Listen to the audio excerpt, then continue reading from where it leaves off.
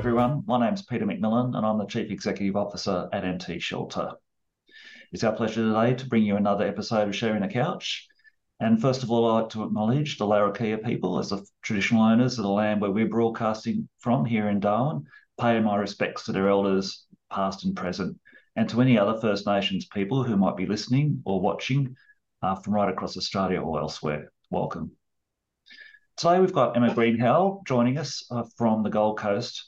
Emma was appointed in March 2022 as the Chief Executive Officer of National Shelter. Previously, she was the Manager of Strategic Projects at Q Shelter for 3 years. Emma has over 20 years' experience in social policy, planning, research, advocacy, and program development in the field of affordable housing and homelessness. This includes employment with research and tertiary education institutions, including AHURI, state and local governments, land development authorities, and the not-for-profit sector. Emma has graduate and postgraduate qualifications from Queensland University of Technology, including a Bachelor of Built Environment, Urban and Regional Planning, a Graduate Diploma in Urban and Regional Planning, and a Masters of Applied Research. I think I got that wrong. It's a Masters of Applied Science in Research. My mistake. She's also been an adjunct member of the Cities Research Institute at Griffith University since September 2022. Emma Greenhalgh, welcome to Sharing the Couch. Thanks, Peter. It's great to be here. And it's great to have you on into the role now for, I think it's about 15, 16 months. What a ride, hey? A lot of stuff happening in the housing space. It's been extraordinary. So not just to start a job, but the change of government and a wholesale change of the housing agenda has been pretty tremendous. But yeah, extraordinarily sort of busy, but still a lot to do. We'll unpack that a fair bit as we go through in the next 45 minutes or so. I was curious. It's amazing what you find, when you're looking up colleagues on LinkedIn, and I'm unashamedly a stalker when it comes to LinkedIn. I call it curiosity. I really do like to know about the people that I'm working with. And I felt last night, how did I not know that you were a Senior Research Institute for the Australian Housing and Urban Research Institute, or AHURI, for 5 years? I presume that was in Queensland, or were you down in Sydney there? It was in Queensland. So it was before, it was around the time of AHURI at that point, before the sort of 1999 change. So when I left I'd finished part of my postgraduate studies, went and worked for AHURI as a research assistant with lecturers on master plan communities. And so they had some research projects on that, and then moved into sort of more the current stage and did a project on boarding houses in Queensland and New South Wales and Tasmania, because at that time there was quite a bit happening in the boarding house space. Yeah. Right. So yeah, that was about 5 years after I'd finished my degree, and then I thought I'd better go get a real job, and went to Brisbane City Council from that. Wonderful. So it looks like you're a Queenslander through and through. Have I got that right? Living in the Gold Coast and working there and in Brisbane? Yeah. So born in central Western Queensland, lived in southwest Queensland. So yeah, very, very, very Queensland sort of focused. But no bananas or pineapples, sort of like growing in my backyard. Okay, well. But I do just want to acknowledge that today I'm joining you from the office of Shelter New South Wales. So Allegra Spender had a housing forum last night. It was her second forum, so she's been actively engaging with her electorate around housing and housing solutions. And John presented at the first forum, so they were unpacking the issues. And last night we were presenting on the policy solutions that are available to address the housing issues that have been identified in her electorate. Oh, that's fantastic, and an error on my part to assume you'd be in Queensland when, in fact, you spend a lot of your time on the road, don't you? Whether it be in Canberra or elsewhere across Australia, doing that very thing, engaging, I guess, with members of Parliament and communities on housing. Yeah, and this month in particular. So started the month in Canberra. Oh no, actually started the month in Melbourne. So just to give a flavour, and I think this isn't about me and my job, but I think it's about the conversations that are going on around housing in the country at the moment and the levels of interest and diversity. So, the capital city council Lord Mayor's had they've just established a community of practice for local government officers around housing and homelessness. So they had sessions during homelessness week. So there was an opportunity to present about, what is it that local governments can be doing, based on the experiences that I had in City of Brisbane and City of Gold Coast. Then went to Canberra, where we supported a delegation of older women to meet with parliamentarians. And there was about, I think, 8 older women and some researchers from Housing Action for the Aged group. They had about 27 meetings across 3 days and a Parliamentary Friends of Housing. I think they've made a great impact on the parliamentarians. And then here, I think there's been some other travel in there. Oh, and travelling to Brisbane, I always forget about that. We were able to present at the Labor Fringe Festival for the National Conference on intergenerational equity and wealth and housing. So we had a panel on that. And then, here for Allegra Spender. And then Melbourne next week, we're having a panel relating to the National Housing and Homelessness Plan. So it's good, good opportunities to be having wide-ranging discussions, and it's good to have this level of interest that isn't just about issues but solutions. Wow, that's quite a dizzying kind of summary of what you've been up to in just the last week or so. I think that's obviously a lot of time out of a suitcase and traveling, and I think that obviously takes a lot of energy and commitment. So kudos to you for putting yourself out there and doing all those amazing things. Emma, I just want to start off with when you left school. I guess like a lot of people thinking, what am I going to do when I go to university or TAFE or whatever wanting to do. So you decided that built environment. What was it about built environment, urban and regional planning that grabbed your attention? Um, when I was in high school, I loved geography. So geography was my passion subject. And when it came to putting in, for courses and universities, it was like, well, what do I want to do with that? And I didn't want to just do a geography degree. I think I couldn't sort of see at that age where that would lead me but I think just sort of thinking of just doing pure geography for 3 years wasn't something I wanted to do. And so I think what planning did for me was bring together a number of elements related to geography that I had an interest in terms of, social geography and human geography and the environment. And, there's economics in there. So that's really how I ended up doing planning, purely because I didn't want to do geography. But then by going into planning, I mean, and it's been great. Really struggled with it to start off with and nearly quit because it was so design focused, because what they were doing at that time was putting a lot of the built environment courses together. So you had planners and landscape architects and architects, industrial and interior designers. So there was a lot of overlap. So there was quite a lot of design to start with. So that's not what I was expecting, when I went in there. But it was something that was really enjoyable. In terms of design, I mean, in terms of as far as the skills are concerned, to me, that just seems when I think about things like urban planning and or spatial planning and zoning and all those different aspects, I guess you're right, architecture and design play an important part, but do they take different skills than being a planner? There's like an element of creativity or that design and art. Is that they different skill sets from, I guess, being, say, a planner that might be working for a local government, trying to get zoning and all that stuff done? Yeah, I think with the design element that started at university, some of it was about just I don't know, it was just like unraveling your brain and opening up, and so it wasn't about art. It was just so some of our first assignments, I found really um difficult because they were sort of a bit arts focused, but it was just about trying to sort of unpack design. And then some of those design elements or it was about the design process, that they were trying to sort of get us to understand to start with, in terms of aims and objectives, and and some of it was the physical kind of skills of like how you represent your thoughts, literally on A3 and A2 pieces of paper. Um, so we didn't have a lot to do with the architects who, got into the more technical stuff, but we got to do sort of like larger sort of scale design at a suburb level.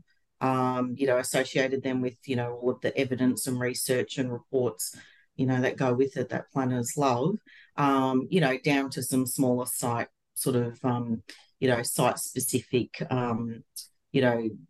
projects as well. So it was really quite sort of broad and in terms of scale. And I think they really tried to give us an education that was, I think at that time wasn't just about outcomes, but very much about process. Interesting, and sounds very interesting, those projects. And in terms of your first foray into the affordable housing and homelessness space, from what I can tell from your CV, it looks like Brisbane City Council back in 2003 sort of, I guess, connected you into that area as program officer at council. Would you say that was your first exposure to housing and homelessness, or had you had an earlier engagement? I think the research that I did at Ahuri was in terms of there was boarding house research and there was also caravan park research. There was a project that we did in 2001 for the Queensland Department of Housing around caravan parks in southeast Queensland. Because what was happening at that time is that there was a number of closures of caravan parks that were for long-term, residents that was obviously having quite an impact on, housing and homelessness for those residents, and government was having to come in and do coordinated closure responses. So that particular project was looking at, caravan parks in southeast Queensland, what have been the closures, what are the motivations for owners.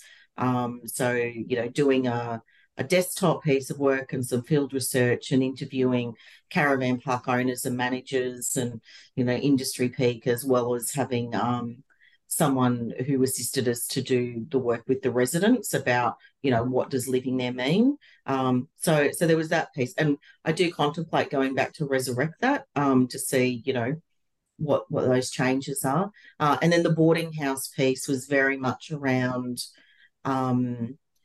standards and what was going on in the boarding house industry at that time, because in Queensland there'd been the introduction of legislation in response to the Childers Backpackers fire, Right.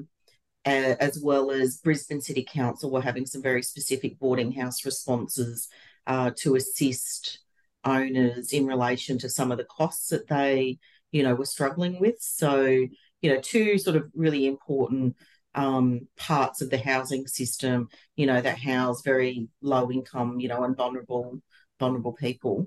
And then when I went to Brisbane City Council, that was my first sort of, like I said, I think, first kind of proper job.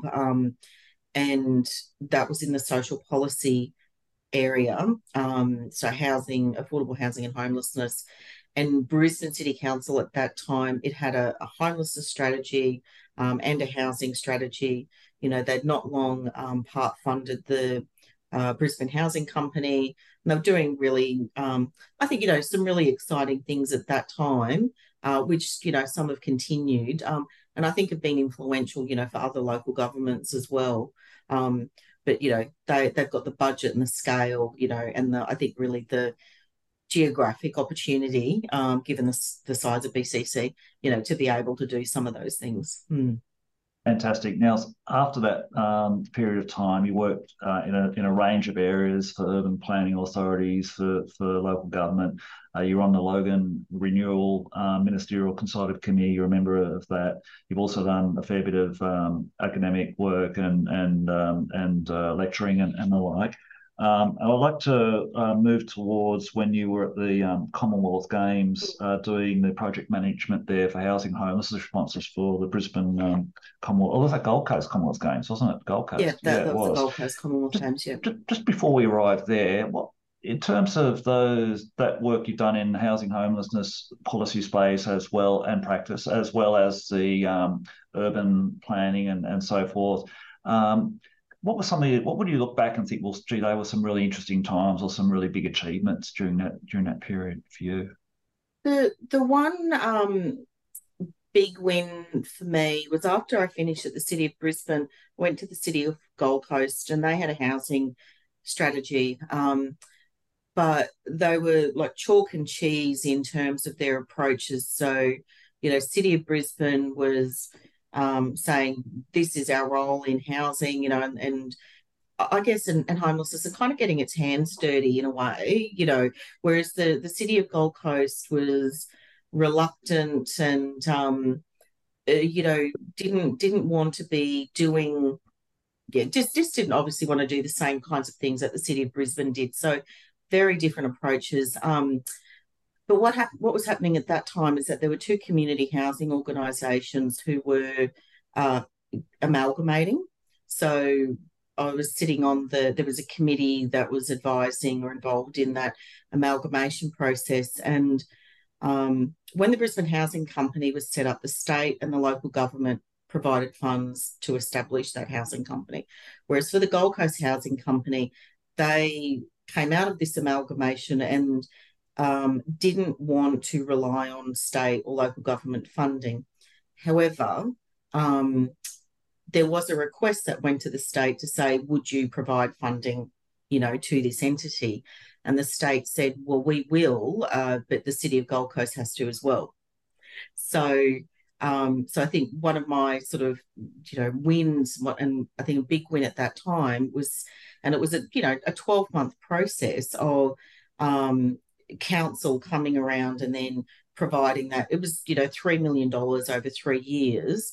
But then that meant there was $15 million coming from the state. So, for a council that wasn't involved in housing, to then be providing $3 million, was fairly significant. But, it was quite a process to get to that point. But that to me is probably one of the most exciting things that I had done, to get that win. That's a terrific achievement. And tell us about the Commonwealth Games then. Exciting period for the Gold Coast. Great time for celebration. Obviously, in the lead up to that, there's new infrastructure being built. I guess there's issues and opportunities around housing and legacy housing after the games as well. What was your role there in terms of looking at the project for housing and homelessness issues? So what I came in as was the project manager to a process that had already been designed. And as soon as the Commonwealth Games had been announced, the Gold Coast Homelessness Network, had already started to engage with the minister and the government to say, you've got to do something, you've got to do something. You can't leave this to the last minute, or you can't leave this to, or not do anything at all. So a response was put together by the Department of Housing. And then my role was to come in and basically implement that response, but also sort of refine it. And part of the response as well is, so while I was working in government, in the department, there was funding that had been provided for somebody for the Gold Coast Homelessness Network as well. So we sort of worked together, but then I would deal with government stuff and she would deal with community stuff. So the government it started off as about a $1 million response and sort of got it a little bit further. There's a little bit of extra money that went with it. And it was really about trying to sort of manage the impacts of the games.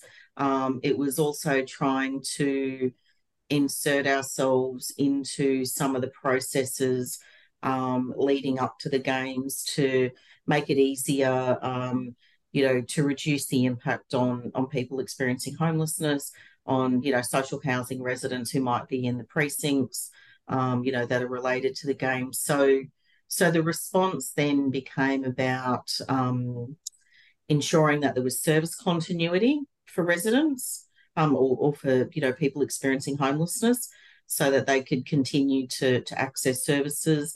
It was about ensuring that emergency accommodation was still there, and part of that was about because there's such a reliance on motels, for emergency accommodation, we wanted to make sure that it continued, but also that if there were people who were experiencing homelessness, or who had been forced out of rental accommodation because of the games, then there was something there in an emergency for them to go to.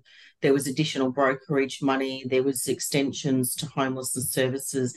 And this ran for a period before the games, during the games, and following the games. Trying to think what else there was. There was some monitoring around housing, prices. The RTA, the Residential Tenancies Authority, were doing monitoring in terms of what was going on in the market to make sure that people weren't being kicked out for a period of time, so property owners could take advantage of, short-term accommodation. It was quite a package that was about, trying to ensure that the games organising had regard for people experiencing housing and homelessness, but also to really manage the impacts during that kind of games period as well. And it was really a 12-month project. Yeah. So do you think that, I think it's Brisbane's getting the Olympics in 2032 from memory? Are there lessons learnt from there, and will they be kind of, I guess, calling on people like yourself to help inform how we can get ready and have a good legacy from that initiative when it comes to housing? And I think so probably two things. One is Q Shelter's doing a great job. So they've had commissioned a piece of work which was about the legacy piece for housing and homelessness, but social inclusion more broadly. And I'm aware that, for example, their executive director, Fiona, was at a Senate hearing actually this week about the impact of the Olympic Games. So they've been, I think, engaging really well in terms of, what the legacy piece is and how you reduce those impacts, in the lead up to the games, and then, during the games. So I think they've got that space handled really well in terms of that piece. I think from my sort of experience from the Commonwealth Games, which is, so small when you compare it to the Olympics, though, it really is that planning piece. And I think as soon as that the games are announced, you have to really take a social impact sort of framework to housing and homelessness for the games. You can't leave it to the last minute, or 12 months out, to sort of start some sort of process. I mean, for something like the Olympics, you've really got to be looking at it now that, what is that legacy? The legacy isn't just the use of accommodation facilities for social and affordable housing. It's making sure that the urban development that happens before that includes social and affordable housing. There's the possibility, the likely possibility that the impact on Brisbane is going to be so enormous, and and what that means for lower income housing in particular locations. We're already seeing substantial development proposals. There's one near the Princess Alexandra Hospital, significant amount of apartments, but none of those will be social and affordable housing. Thousands of dwellings that are going to be brought on board, but there's no mechanism like inclusionary zoning to be capturing that, so that the legacy piece out of the Olympics isn't just what's left of the athletes' village, it's what is left out of this wholesale urban change, for low-income residents. And that, to me, is the really big piece that's missing, I think, in the Olympics discussion right now. And in terms of, the implementation of, sort of the planning regime in the lead up to the Olympics. So you mentioned inclusionary zoning, and I did have a question for you about that, which we'll go back to in just a minute. So I'm just curious around your thoughts around housing supply, and again, we'll talk more about the Commonwealth's agenda later in the conversation, but there's a lot of housing in principle coming to Australia with that aspirational and now ambitious target of 1.2 million homes across Australia in the 5 years from the 1st of July next year. Mm. So let's just say we hit that target, or we go a long way towards hitting that target. Let's be optimistic for the moment. How do we have that conversation from an urban planning, from built environment perspective? We've got the number of houses now, that's great, but who needs to be involved in that conversation? How does it happen where we Mm. translate that ambition into something on the ground that resembles livable communities with great environment, and getting that mix right, where you've got a portion allocated for social and affordable housing, which I know is a very rude, very simplistic way of describing inclusionary zoning, where you're planning, I guess, or building some sort of mechanism in to ensure that we have a fixed minimum percentage of social and affordable. Who are the actors in that, and how do we make sure that we don't roll out housing in the wrong location or in the wrong configuration or in ways that replicate some mistakes we might have had in the past with public housing rollout, for example? Yeah.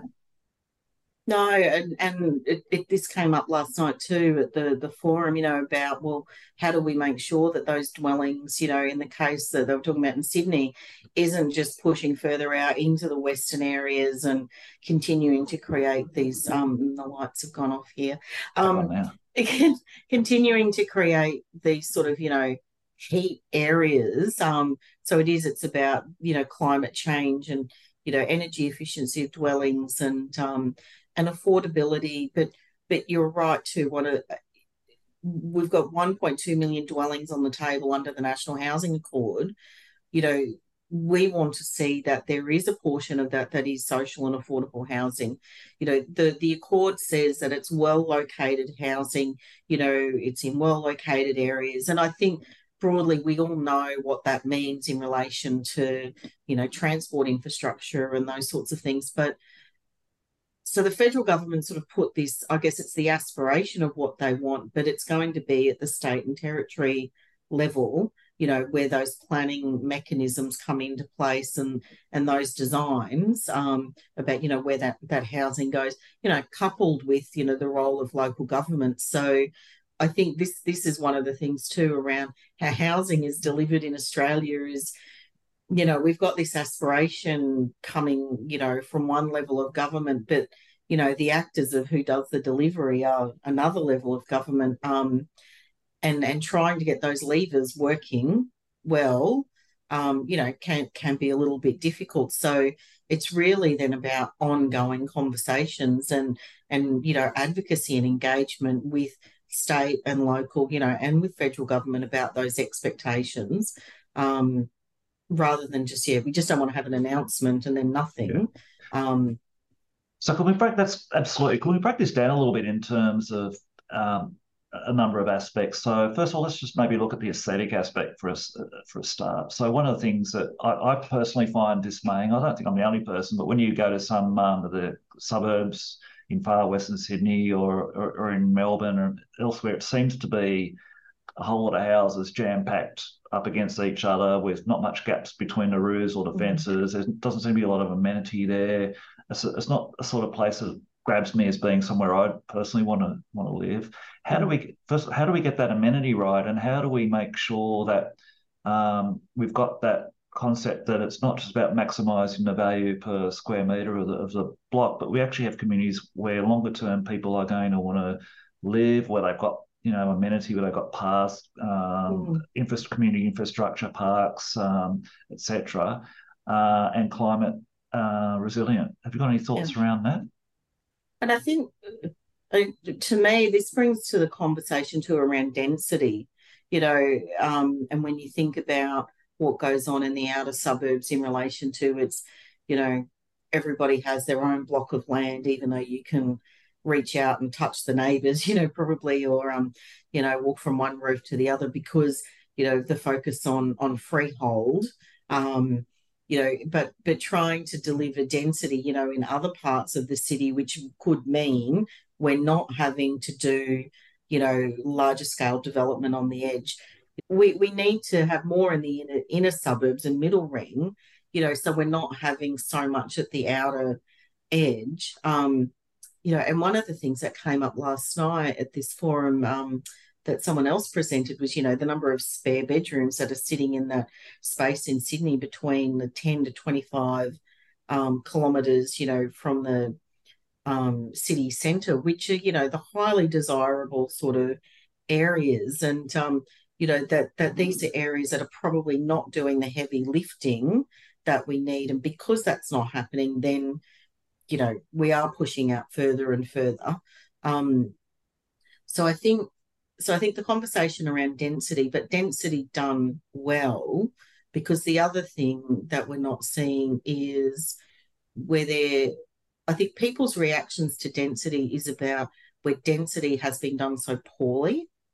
So it's either been, incredible scales with probably not a lot of deep planting, not a lot of social infrastructure and community infrastructure around it. So people are suspicious. So we're sort of coming from a negative, base to, and then they don't necessarily trust probably what are some of the good proposals that are being put forward. So I think what's happening on the edge of the cities is also a bit of a failure of, what is happening in those middle rings. But I think also too, it's about, well, what is happening in the case of how hard it is to get some of those approvals. And a case in point for me is on the Gold Coast in Southport, which, is incredibly urban.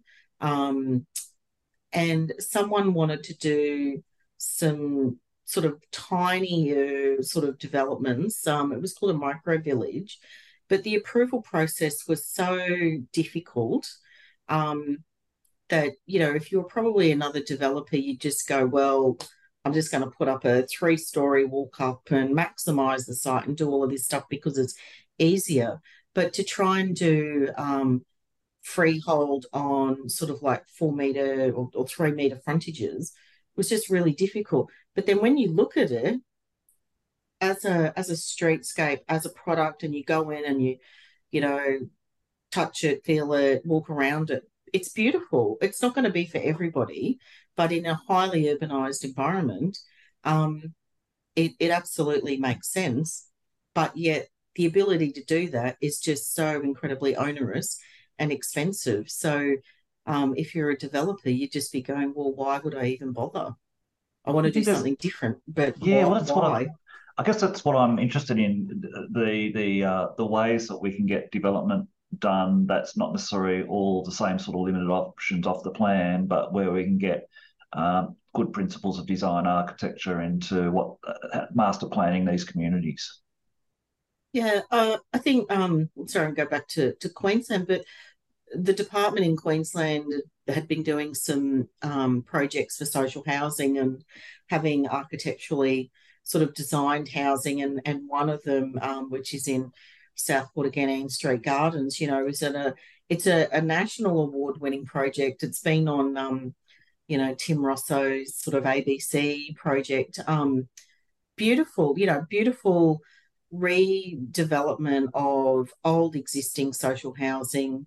I think there were 3 lots, and so, I think, but I guess the point out of that is, there's a role too, I think, for government about being able to demonstrate, so one is this social housing sort of density done well.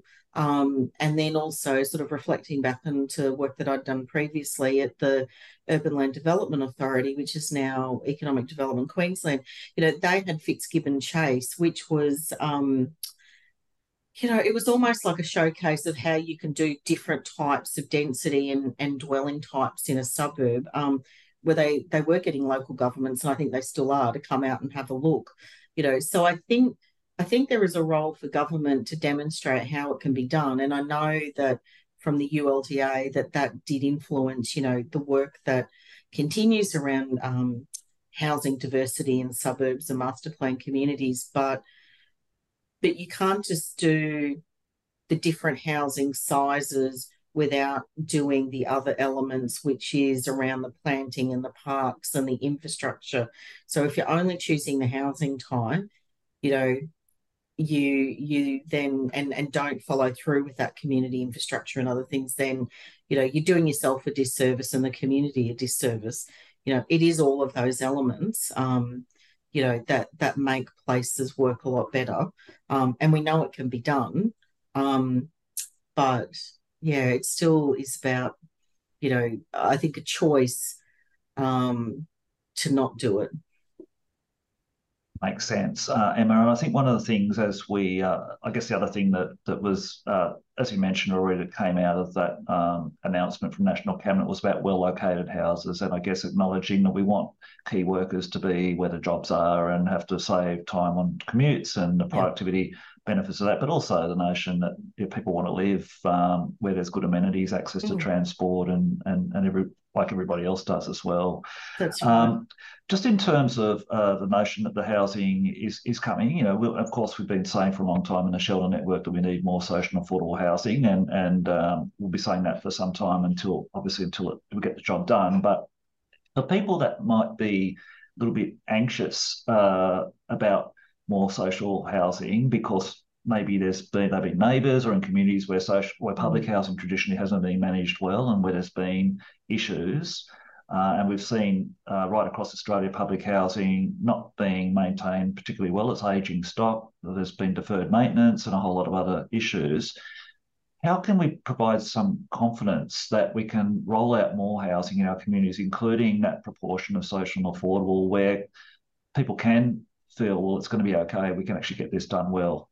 mm, good question. And I think we are grappling with legacy pieces around social housing, where some of the issues that, neighbours might be dealing with are because it's been so severely underfunded.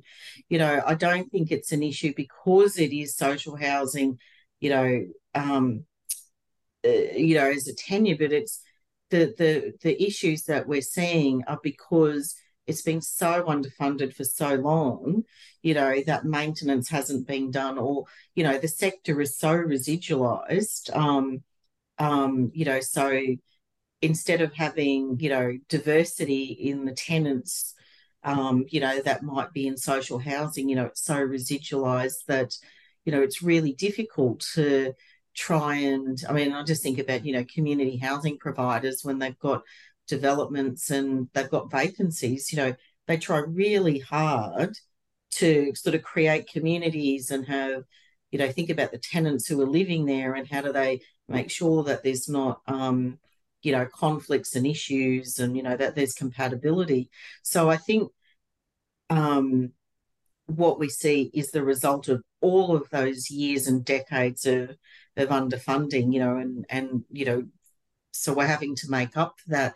I think when it comes to, community concern around social and affordable housing, I guess it's been so easy to focus on the negatives. It's so easy for tabloid, television to sort of look at all of those negativities and not sort of consider all of the good things that, either departments might be doing or community housing providers might be doing, in terms of creating communities and supporting their tenants. So I think for people who might have a concern around social housing would be, you know, there is always something, and I know I said this before, you know, to engage with community housing providers. And community housing providers have been, I think, I've learned lessons about the conversations they have with communities maybe before they even go in there. Um, I think have a curiosity around it, and talk to providers and government. But I think the other thing too is we forget that, and I live next door to social housing. I've got social housing right next door to me, and if I have a problem, if there was a problem there, well, I know to ring the department, for example.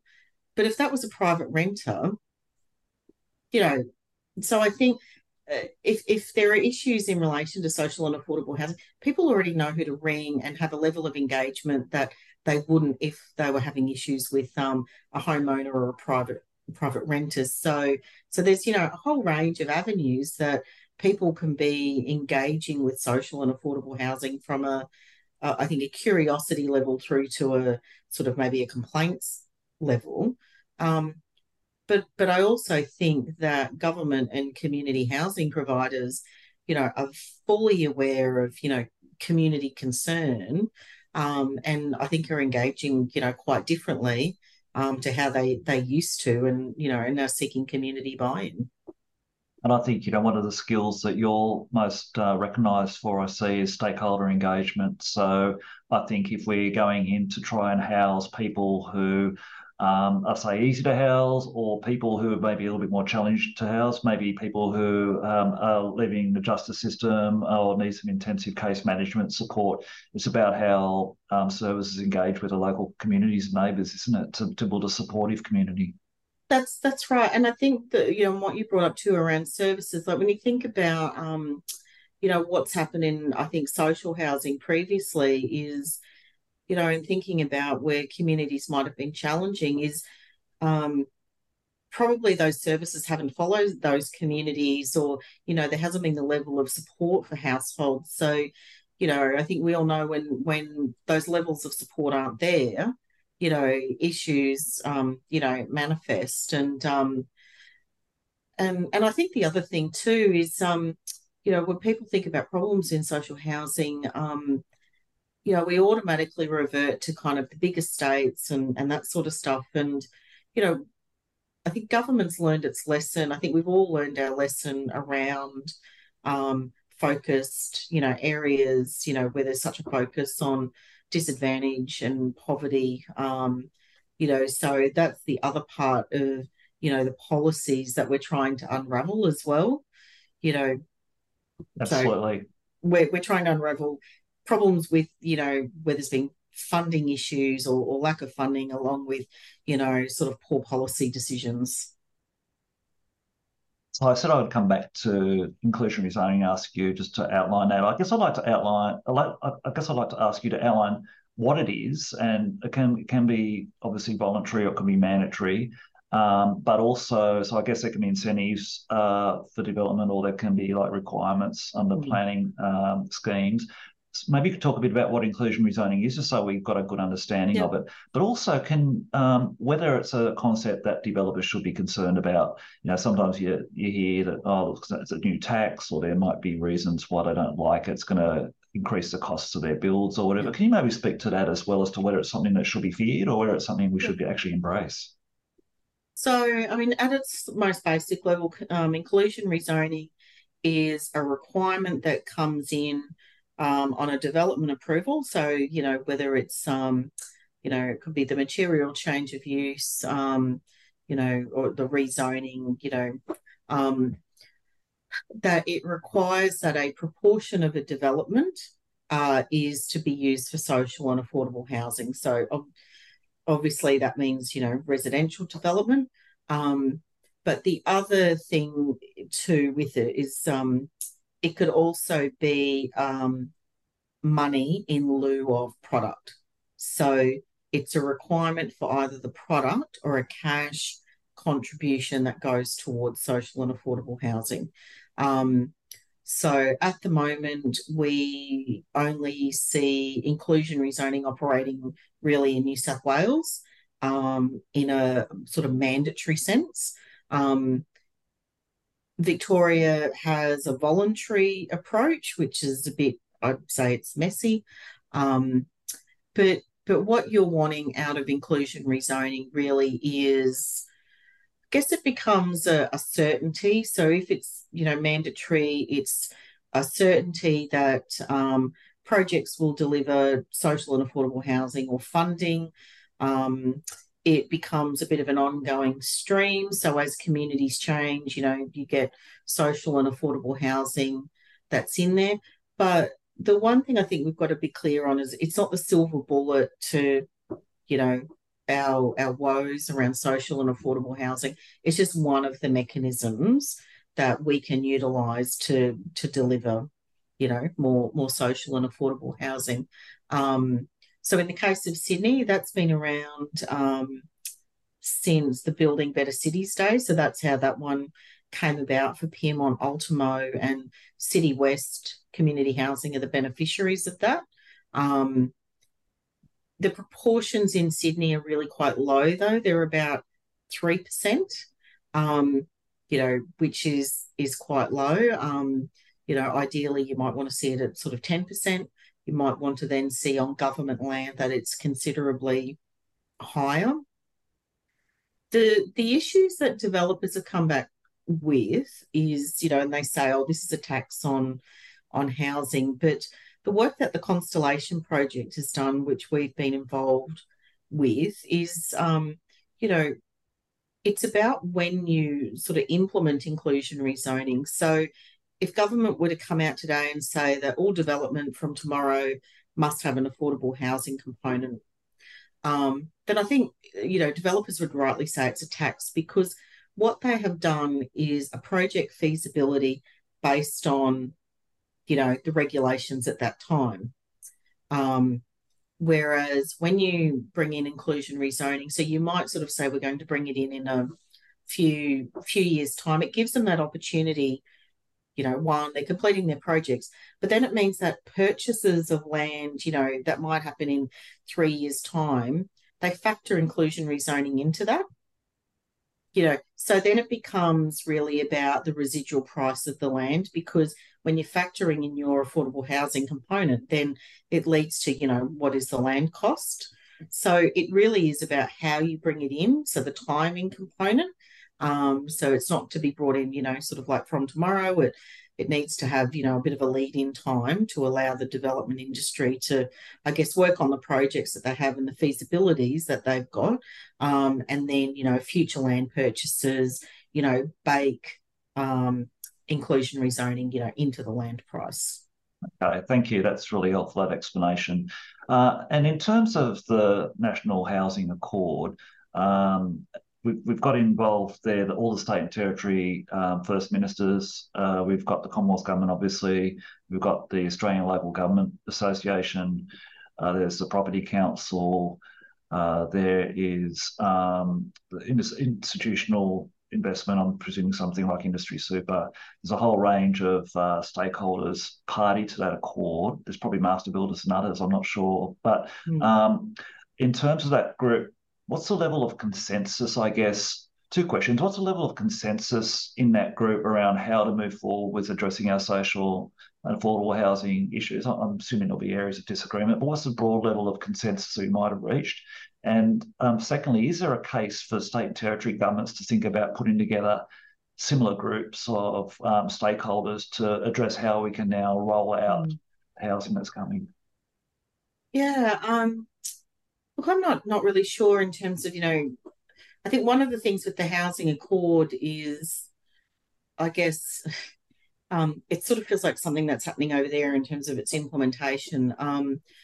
But I think thinking around some of those stakeholders, there's the National Affordable Housing Alliance, which we're a part of, which has, the HIA and the Master Builders and the Property Council and others like Cheer and Homelessness Australia. And I think when I think about what's going on in relation to housing and affordable housing, I think there's a lot more agreement than there is disagreement. You know, I think something like inclusionary zoning is where there's, a bit of tension. And I think industry groups are speaking out against that more than probably, say, some developers, because some of the large developers like Lendlease, operate, in the UK where they have to deliver inclusionary zoning, so they're used to it. But I think in terms of those industry groups, there is more consensus, with the sector on issues. And I think I would not think that there'd be anything to lose by, and I don't think it has to be government that brings them together. It could be shelters that brings them together. I think in terms of having those dialogues with similar groups, in state and territory jurisdictions, because I think we broadly do want to all be ending up in the same place. And the other thing too is sometimes it's easier to have those conversations, not behind closed doors, but but for not having those conversations to always be playing out in the public as well, where there is tension. So I think there is value, absolutely. You know, I think it was called, unlikely alliances or strategic partnerships or however you sort of do it. But we can't be, I think that we can't all be sort of sitting separately and kind of talking at each other. Um, we've all got to be in the same room because and talking with each other. Absolutely. No, that's well said. So, as we said a couple of times now, we've got the aspirations under the Accord of 1.2 million homes over 5 years. We've also got significant amount of social and affordable housing coming under the HAF once that gets through the Senate, and of course we hope it's when, not if. There's also the Social Housing Accelerator, which in our case up here in the Northern Territory should see 100 new homes built, which is very exciting as well. So we've got a lot of housing construction coming through. I guess we're coming from a point of view where we're still emerging from COVID with supply chain issues, and we've got some of our states and territories have labour supply issues and skills and the like. How do you feel about our ability to hit that aspirational target? And maybe not can we do it, but what will it take for us to do that?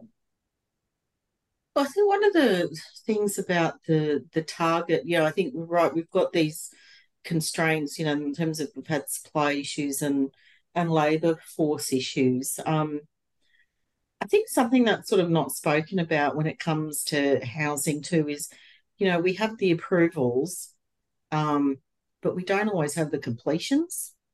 So, so so I think it's about it's that factor of land markets and developers, in relation to when they decide to bring developments online. So I think that's the sort of missing part of the conversation here is we've got this aspiration of 1.2 million homes. Maybe we'll get the approvals, even if the supply chain stuff is sorted out.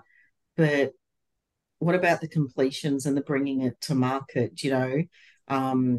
so that people can actually live in these dwellings? So I'm just going to, sort of throw that in there and then just sort of park it because I just feel like that is a part that's never really talked about how the market actually operates.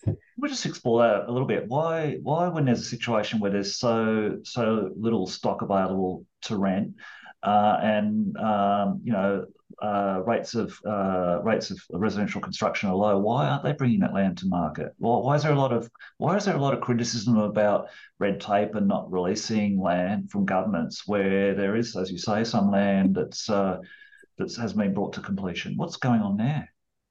Is it price or are there other factors?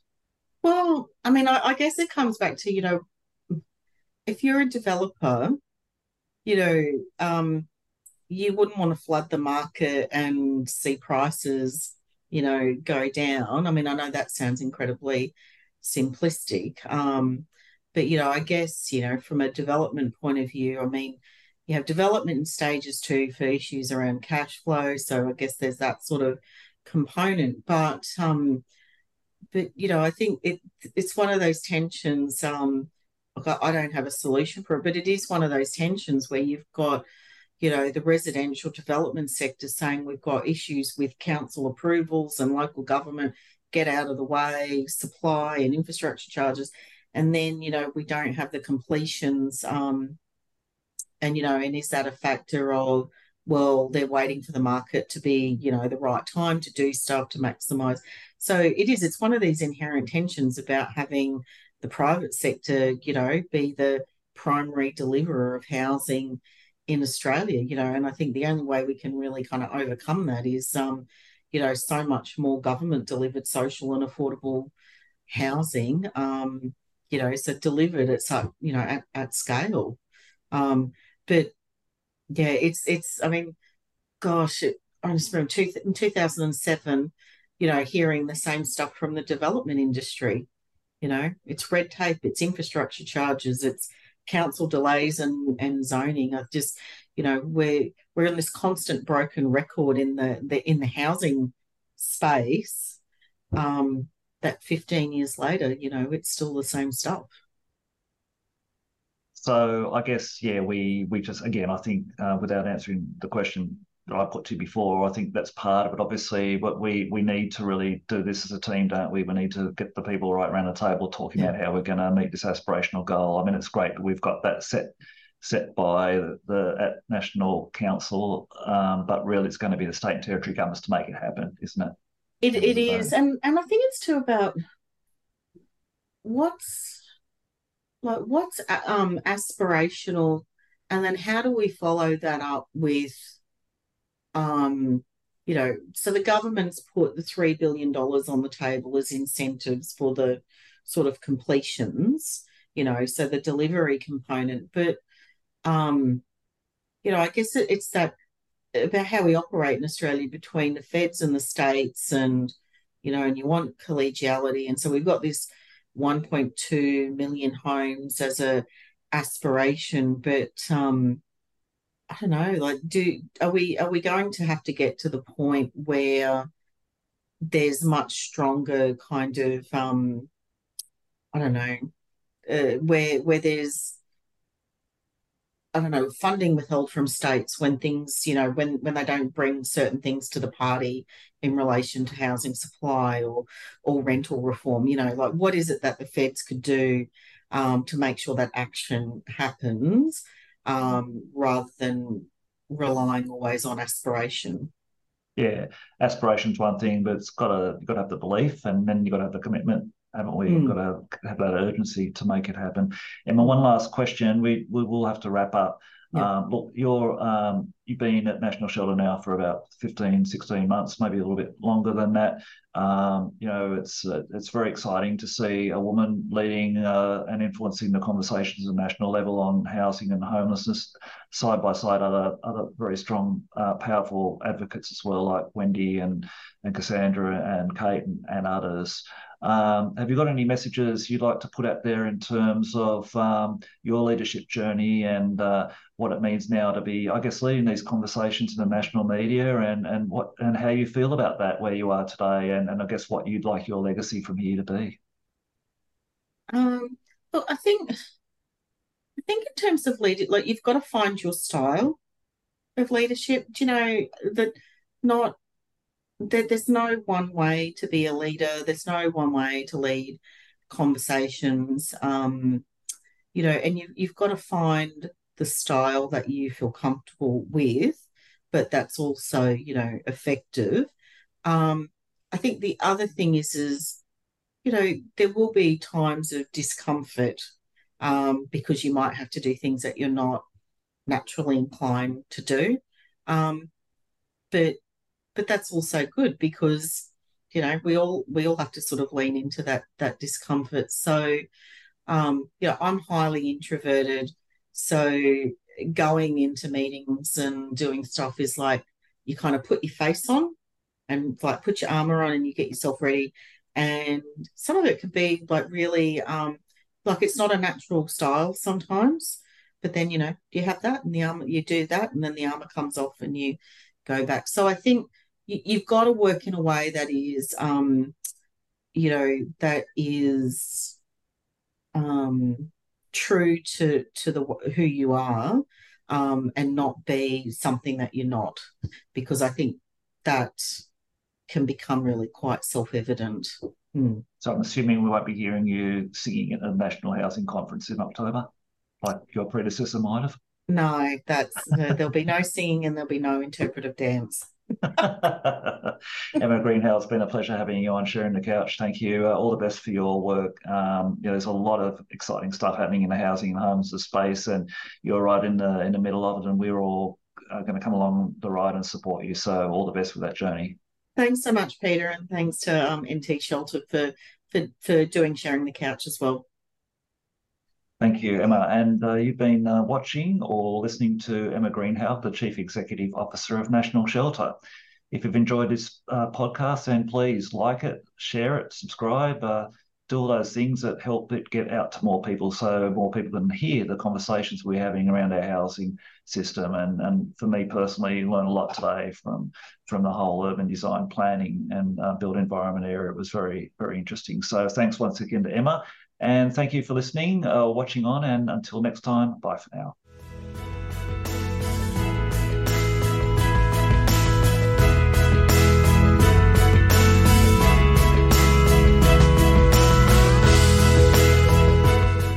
You've been listening to episode 13, season 2 of Sharing the Couch by Anti-Shelter. Opinions expressed by guests on Sharing the Couch are their own and do not necessarily represent the views of Anti-Shelter or host Peter McMillan. Thanks for listening, and don't forget to hit subscribe.